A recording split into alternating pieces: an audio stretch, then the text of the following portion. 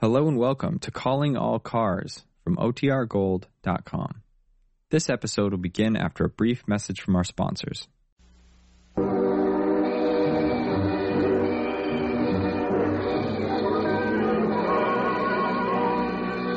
Calling All Cars, a presentation of the Rio Grande Oil Company. Los Angeles Police calling all cars. Attention all cars, broadcast 62. Wanted for highway robbery and murder. A man described as about 40 years old. Has gold teeth, sunken eyes, a harsh voice. This man is masquerading as an officer. Has a gun. That's all. Rosencliff.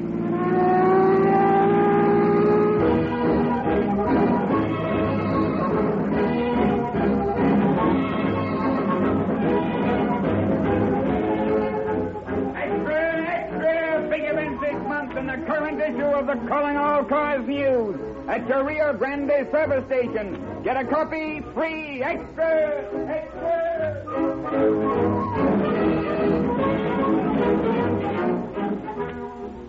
Rio Grande takes another step ahead. Within the next few weeks, Rio Grande will open 19 additional distribution plants in new territory. Tonight, a dinner is being held at Marysville, California, attended by civic officials and independent gasoline merchants to welcome Rio Grande. Tomorrow, the motorists of Marysville enjoy for the first time the thrill of police car performance in their own cars. Congratulations, Marysville. Steadily, the sales of Rio Grande cracked gasoline have been growing. A 44% increase over last year. Rio Grande sales are growing faster than any other gasoline in the West. There must be something unusual, even sensational, about a gasoline which enjoys such popularity when other companies are losing. The remarkable performance of Rio Grande is due to the costly cracking process, which releases energy that goes to waste in ordinary gasoline. Because Rio Grande cracked gives extra speed and extra power, it has been officially specified, wherever it has been sold, for more police cars, fire engines, and hundreds of thousands of motorists now get thrilling police car performance from their own cars, even though they pay no more for Rio Grande cracked gasoline with tetraethyl. Tonight it is our pleasure to present Chief James E. Davis of the Los Angeles Police Department. Chief Davis. There is a crime committed all too often for which the law provides nowhere sufficient punishment. I refer to the impersonation of an officer. Anything from petty extortion to murder can and sometimes does result from this one offense. The police force of your community spends much time and much money in a sincere effort to acquaint you with the police problems and the courage and intelligence with which they are solved. We go to great effort to build up your confidence in us. And then some conscienceless scoundrel obtains a fake police badge and trades in on that confidence to gain his illegal ends. There should be an extreme penalty for this type of misrepresentation. In the case we are bringing you tonight, the criminal, with the aid of a phony deputy sheriff's badge, accomplished a score of robberies, inflicted indignities on innocent women and girls, and finally committed murder. Fortunately, his crimes were so numerous that he has been put out of the way forever. It is the constant aim of your police to make our streets and highways safe for you and your sons and daughters.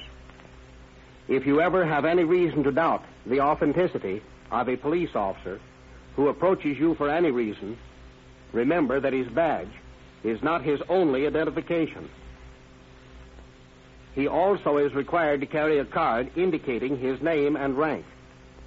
You have a right to demand to see this card. Your insistence on your rights will not only protect yourself, but also protect your policeman from the depredations of imposters seeking to impersonate him.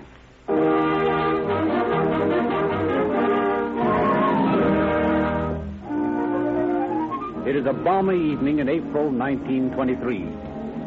18-year-old Edgar Milburn and his companion, a girl of 15, after taking Edgar's parents home from church, drive on to the girls' home a few blocks away. In the spring, a young man's fancy. Gee, this is great. Being with you, and just sort of driving along. Oh, I wish we didn't have such a short ways to go. Gee, so do I. I'd like to go somewhere and just sit and talk to you. And look at the moon. Mm-hmm. It's warm tonight, too.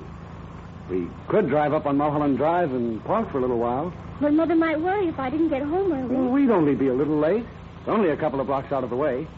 Come on, let's do it. Well, all right. But only for a little while. Promise? Promise.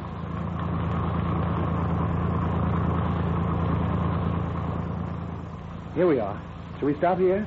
All right. Gee, this is perfect. Look out there. You can see all the lights in Hollywood. And you can see the lights at the beach, too. Isn't it pretty, Edgar? Yeah. It makes me feel the same way as the organ in church tonight did.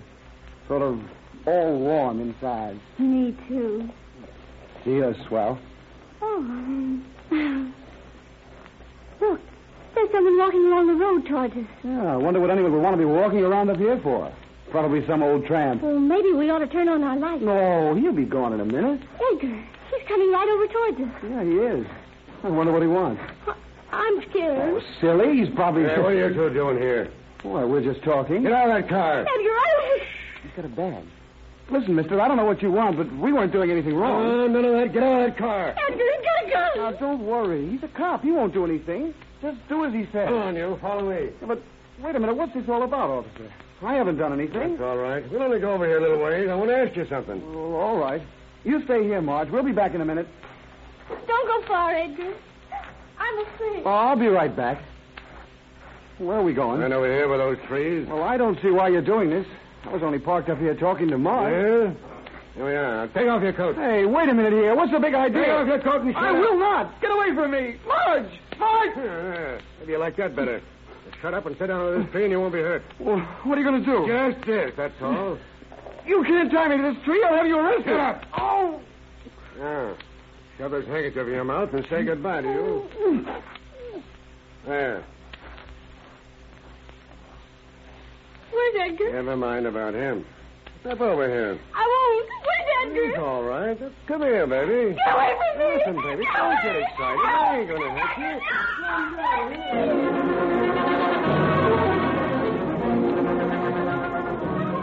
A week later, Ray Dirk, 200-pound truck driver, and a woman companion are parked in a lonely spot in San Fernando Valley when suddenly... Get out of that car. What?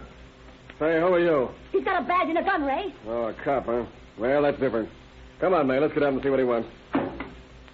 There. Now, what's up? Put your hands up. What is this, a stick-up? Sure. Put up your hands and shut up. You too. Now, put them up, May. We haven't got a chance. Keep your hands in the air. We'll let see what you've got. There. There, let's see what you've got. Ray. Give him your purse, May. Don't worry. It's all right. Ray. He's not after my pocketbook. He's... Get away from me. You. Why, you dirty... Say that or I'll shoot. Yeah? Oh. You got the guts. Take this. Oh, You will, huh? hit me with a gun. Help! Help!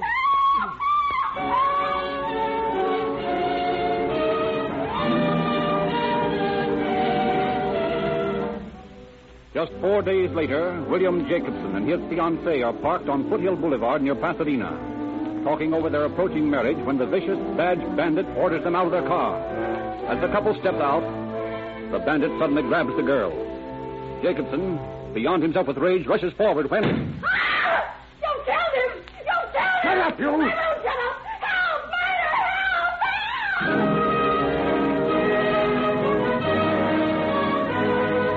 Within 2 short weeks, the name of the badge bandit has become a symbol of terror to every motorist in Southern California. Outraged citizens appeal to the police to bring the vicious marauder and killer to justice. Day after day passes, each one bringing with it reports of suspicious characters from nervous citizens. But the cold-blooded murderer evades all attempts at capture. As a last resource, the late Sheriff Bill Traeger presents a scheme to his men. Boys, we've tried all the regular ways and means of finding out who this bird might be.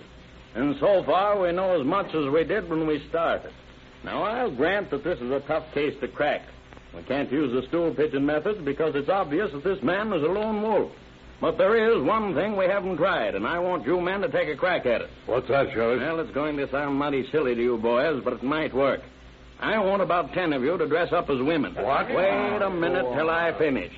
I want you to team up in pairs. One of you dressed in women's clothes and one in plain clothes. And I want you to go up and park in all the spots off the regular roads. In the canyons, up on Mulholland Drive, everywhere this fellow might strike. Well, it might work at that. Yeah, it might. But I'm going to feel mighty silly sitting around on a hill dressed like a woman and trying to look as if I enjoyed it. Well, how about it, boys? Will you have a go at it? Okay, Sheriff. Good. Now get this. Take your rifles and be careful. You've all heard how this man works. If you run into him, bring him in. If you can't bring him in alive, then bring him in dead. But get him one way or the other.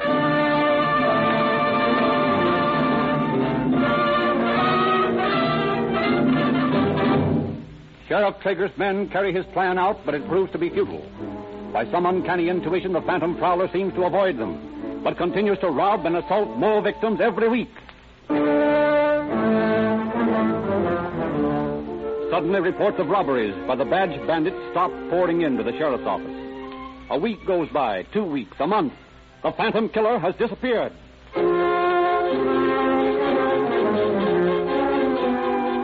Gradually, the feeling of apprehension dies as the weeks go by with no more robbery.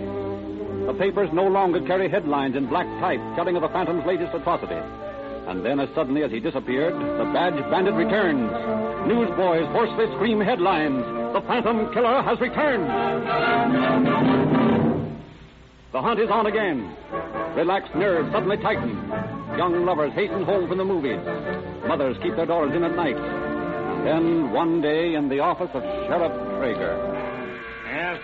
There's a lady here to see you, sir. She has no appointment, but says it's very important. Very well, I'll ask you to come in. Yes, sir.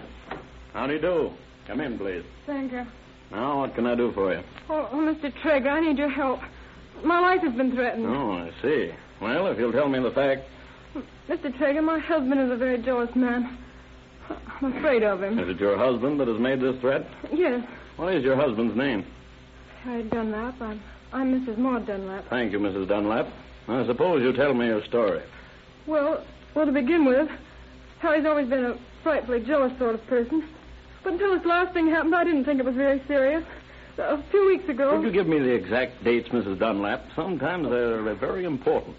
Why, I don't remember the exact date. It was on Tuesday, I believe, about 3 weeks ago. Thank you. Now go on. Well, Harry, that's my husband, you know. Harry came home about dinner time, and he brought a man with him. Hmm? He introduced me to him, and we had dinner together at our house. I see. Go on. Well, Mr. Small, that was the man's name. He was a plumber. Hmm. Mr. Small was awfully nice, and we had a pleasant evening, and then he went home. And what happened then? Well, nothing happened then, but a few days later, I met Mr. Small at the corner, and we talked for a while. And when I got home, Harry was there, and he seemed mad about something. I asked him what was the matter. He turned on me and accused me of playing around with Mr. Small. Hmm. He told me that if he ever caught me with him, he'd fix me so that I'd never have a chance to make a fool out of him again. I see. He was awfully mad. And what frightened me, I decided to come to you for help. I'm afraid of him, Mr. Traeger. Well, under the circumstances, Mrs. Dunlap, what do you think should be done?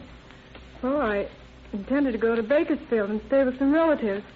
But I want one of your officers to go with me for protection. You feel that this is necessary, Mrs. Dunlap? Oh, yes. I see. Very well. I'll arrange for one of my men to be with you on the trip.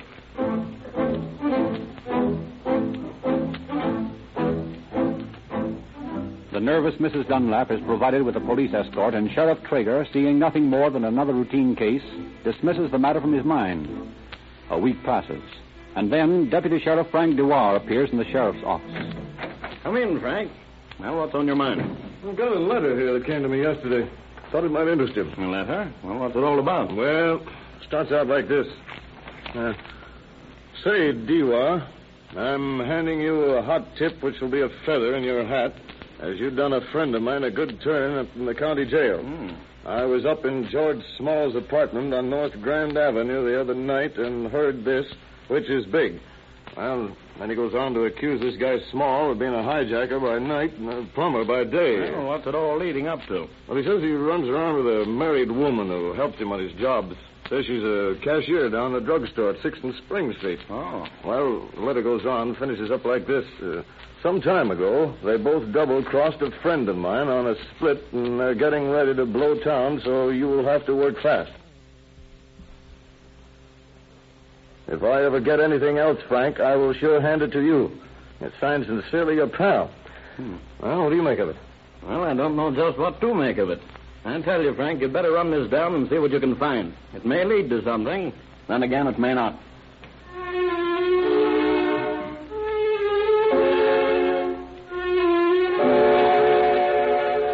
Deputy Sheriff Dewar and Deputy Frank Modi spend several days tracing and checking the various addresses. Finally, they discover the apartment of George Small on Grand Avenue. They take Small and a woman companion who refuses to give her name into custody. When they arrive at the sheriff's office, they are met with a surprise. Well, Bill, I got the plumber and the woman, but they both have denied they had anything to do with the robberies. The woman says her husband wrote that letter, and it's all a bunch of lies. Well, where are they? Right outside. Good. Bring them in. Right. Bring them in here, Modi. Okay. All right, you two right in there. Here they are, Bill. George Small, and I don't know the lady's name. She wouldn't give it. Come on in. Yeah, that's a pretty lousy thing, Sheriff. And just a Wait a minute. I think I've met the lady before. How do you do, Mrs. Dunlap? Oh, hello, Sheriff Trader. I thought you were safely in Bakersfield. Well, I was in Bakersfield for a while, but I've been back in town for the last few days. Have you heard anything more from your husband, Mrs. Dunlap? Well, nothing until this officer showed me this letter. It's in his handwriting. He's just trying to get us in trouble. Because he's sore about me. You're sure that this letter's from your husband? I'm positive. Hey, what the devil is this all Never about? mind, Frank. I'll tell you all about it later. Now, Mrs. Dunlap, perhaps you'd better tell me something about your husband. What does he do for a living? I don't know. He never would tell me anything about his business. He never told me anything except when he was threatening me. He never gave you any hint as to how he made his money? No, but once or twice I've wondered what he'd been up to. What do you mean by that, Mrs. Dunlap? Well, he used to come home late at night, and several times his hands were scratched. And when I asked him how he scratched them, he only snarled at me and told me to mind my own business. I see. Well, one time he came home early in the morning, and his hand was bleeding. It looked as though he'd been bitten. But he wouldn't tell me how it happened. Bill, I got an idea. Mrs. Dunlap, do you happen to have any pictures of your husband? Why, yes. As a matter of fact, I have 2 or 3 of them. Where are they? Well, they're over at the apartment we just left. Come on, Frank. I've got a hunch.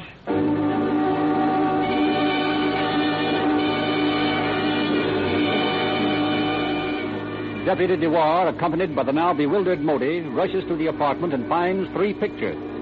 Armed with these, the men return to headquarters and lay their suspicions before Sheriff Traeger.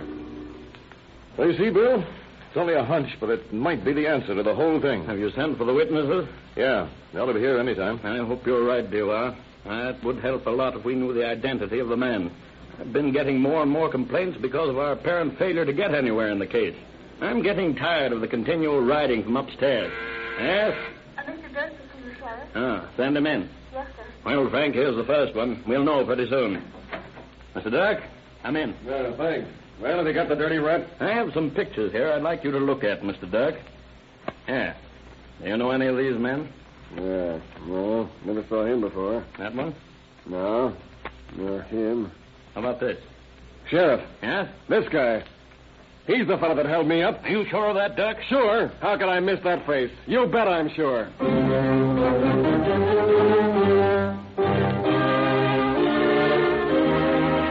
One after another, the victims of the badge bandit are shown the pictures, and each one of them identifies the subject as the man who held them up. Deputy Sheriff Dewar's hunch is right. The badge bandit is Harry Dunlap, the threatening husband. Mrs. Dunlap is as surprised as anyone when she is told that her husband is the fiend that the whole country is looking for. The Los Angeles Examiner offers a reward of $1,000 for the capture of Henry Dunlap. Traps are laid for him. Mrs. Dunlap offers herself as human bait by going to her home in Bakersfield, where officers hope Dunlap will try to see her. Down to Tijuana, up to San Francisco. Officers seek the hunted man. Circulars with a full description and a picture of him are sent to every city, town, and hamlet. And police are notified to arrest on sight. And then, just 1 month later, a man enters a dry goods store in Detroit. After selecting a sweater and some other wearing apparel, the man offers a check. When the girl clerk refuses it, Now, listen, lady. This check's good, and I want my change. Well, I'm sorry, but I can't take this check. I don't know you, and I don't know the maker of it. I don't care whether you know me or not. This check's good. I'm sorry, sir. Now, listen, girlie. You'll take this check and like it. I'm sorry. Yes, ma'am? Something for you? Well, I'd like one of these sweaters. What size, please? Oh, I think a 38 would be about right. 38? All right. Here you are. That'll be $3.98. Mm-hmm. $3.98. Well, there you are. $3.98 out of 5. $3.99, 4, and 1 makes 5. Thank you. Come in again. Yes, I will. Goodbye. Goodbye. Now, listen, sister. How about it? You going to take this check? I'm very sorry, sir, but it's against the rules to take checks from people we don't know. But this check's good, I tell you. I tell you, I'm sorry, sir. All right. He's a cash customer. Take care of him.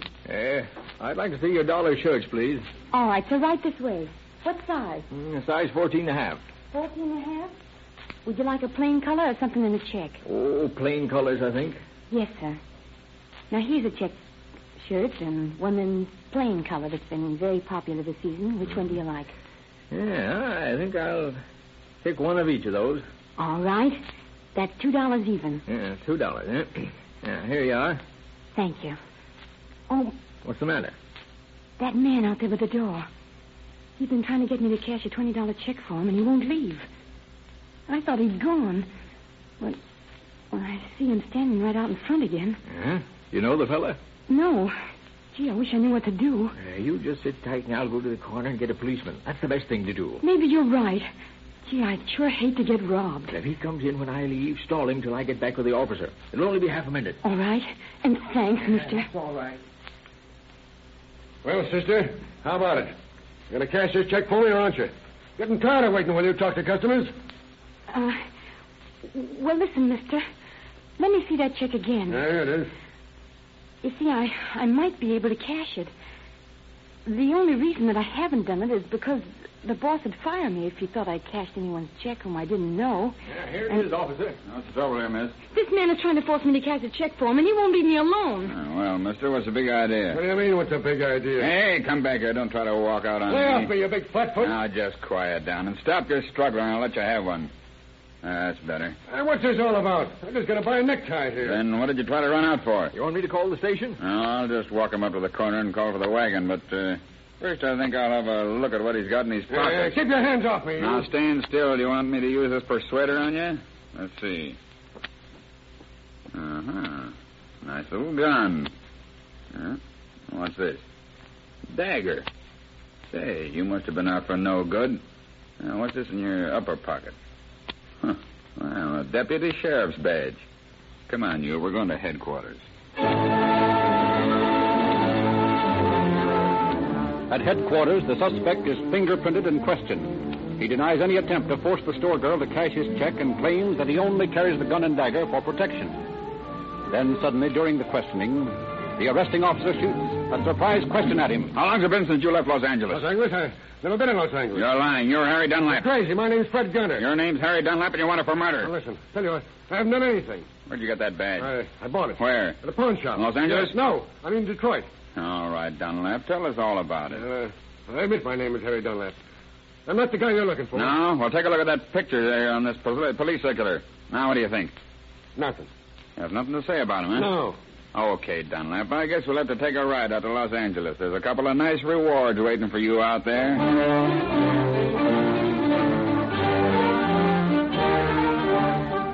Harry Dunlap is returned to Los Angeles and identified by victims as the Badge Bandit. One by one, the witnesses face him, and each time their reply is the same. He is the man. Then the last witness is brought in. Ray Dirk stands face to face with Harry Dunlap. Mr. Dirk, is this the man? I guess that ought to answer that question. I've waited a long time for that pleasure.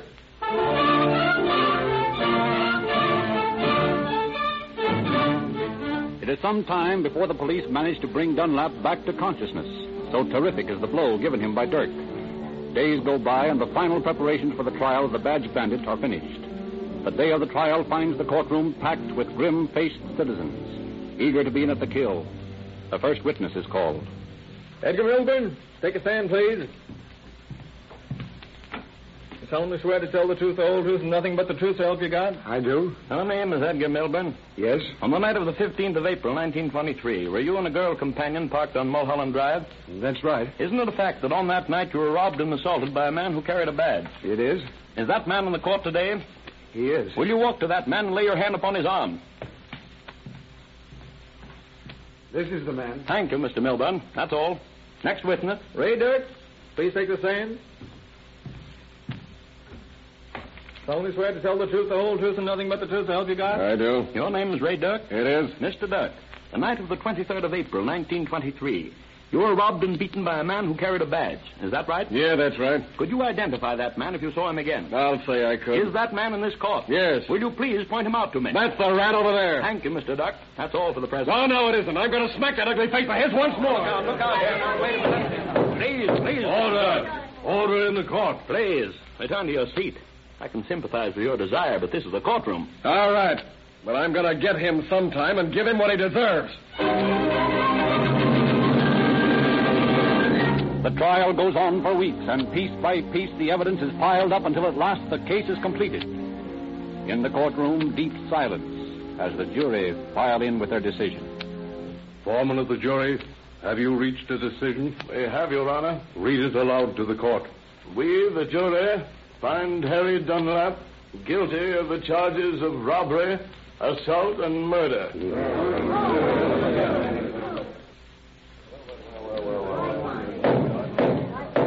Harry Dunlap, stand and face the court. Before this court passes sentence on you, have you anything to say? Nothing. Harry Dunlap, it is unfortunately not within my power to impose upon you the death sentence. But fortunately, I can be sure that you will never again endanger the peace and security of your fellow men. Harry Dunlap, I hereby sentence you to Folsom Penitentiary for the terms prescribed by the law, for the crimes of robbery, criminal assault, and assault with intent to kill. Such terms to be served consecutively.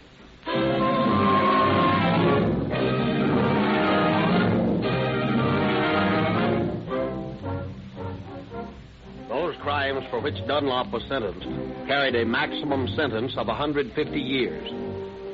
It should be a source of great satisfaction to the citizens of your community that the minimum sentence Dunlop must serve before he is even eligible for parole is 60 years, and it seems unlikely that he will live long enough to make his release possible. Under a sterner, and perhaps in the final analysis, a more just code, Dunlop should have been given the death penalty, a reward I heartily recommend to all such public menaces as he was. Thank you, Chief Davis. And now, because every good detective story ends with a confession, we call upon the criminal of tonight's program, played by Stuart Buchanan, who has a personal confession to make to you. Well, I must confess this because there are many persons listening tonight who are making the same mistake I made. And I want to convince you of the error of your ways. I've been buying the cheapest gasoline I could get. It didn't make any difference what brand. All that interested me was price. I drive rather an old car, and I figured any gas was good enough. By working on these programs, it induced me to spend a few cents more and try Rio Grande cracked gasoline. And I'm here to tell you that Rio Grande is not exaggerating one bit when they tell you what a difference crack makes in your car. I feel the difference especially these cold mornings when my old motor starts immediately. You know, instead of wearing out the battery like it used to. And for years I've been taking certain hills in second gear. No fooling, I actually make those hills in high now.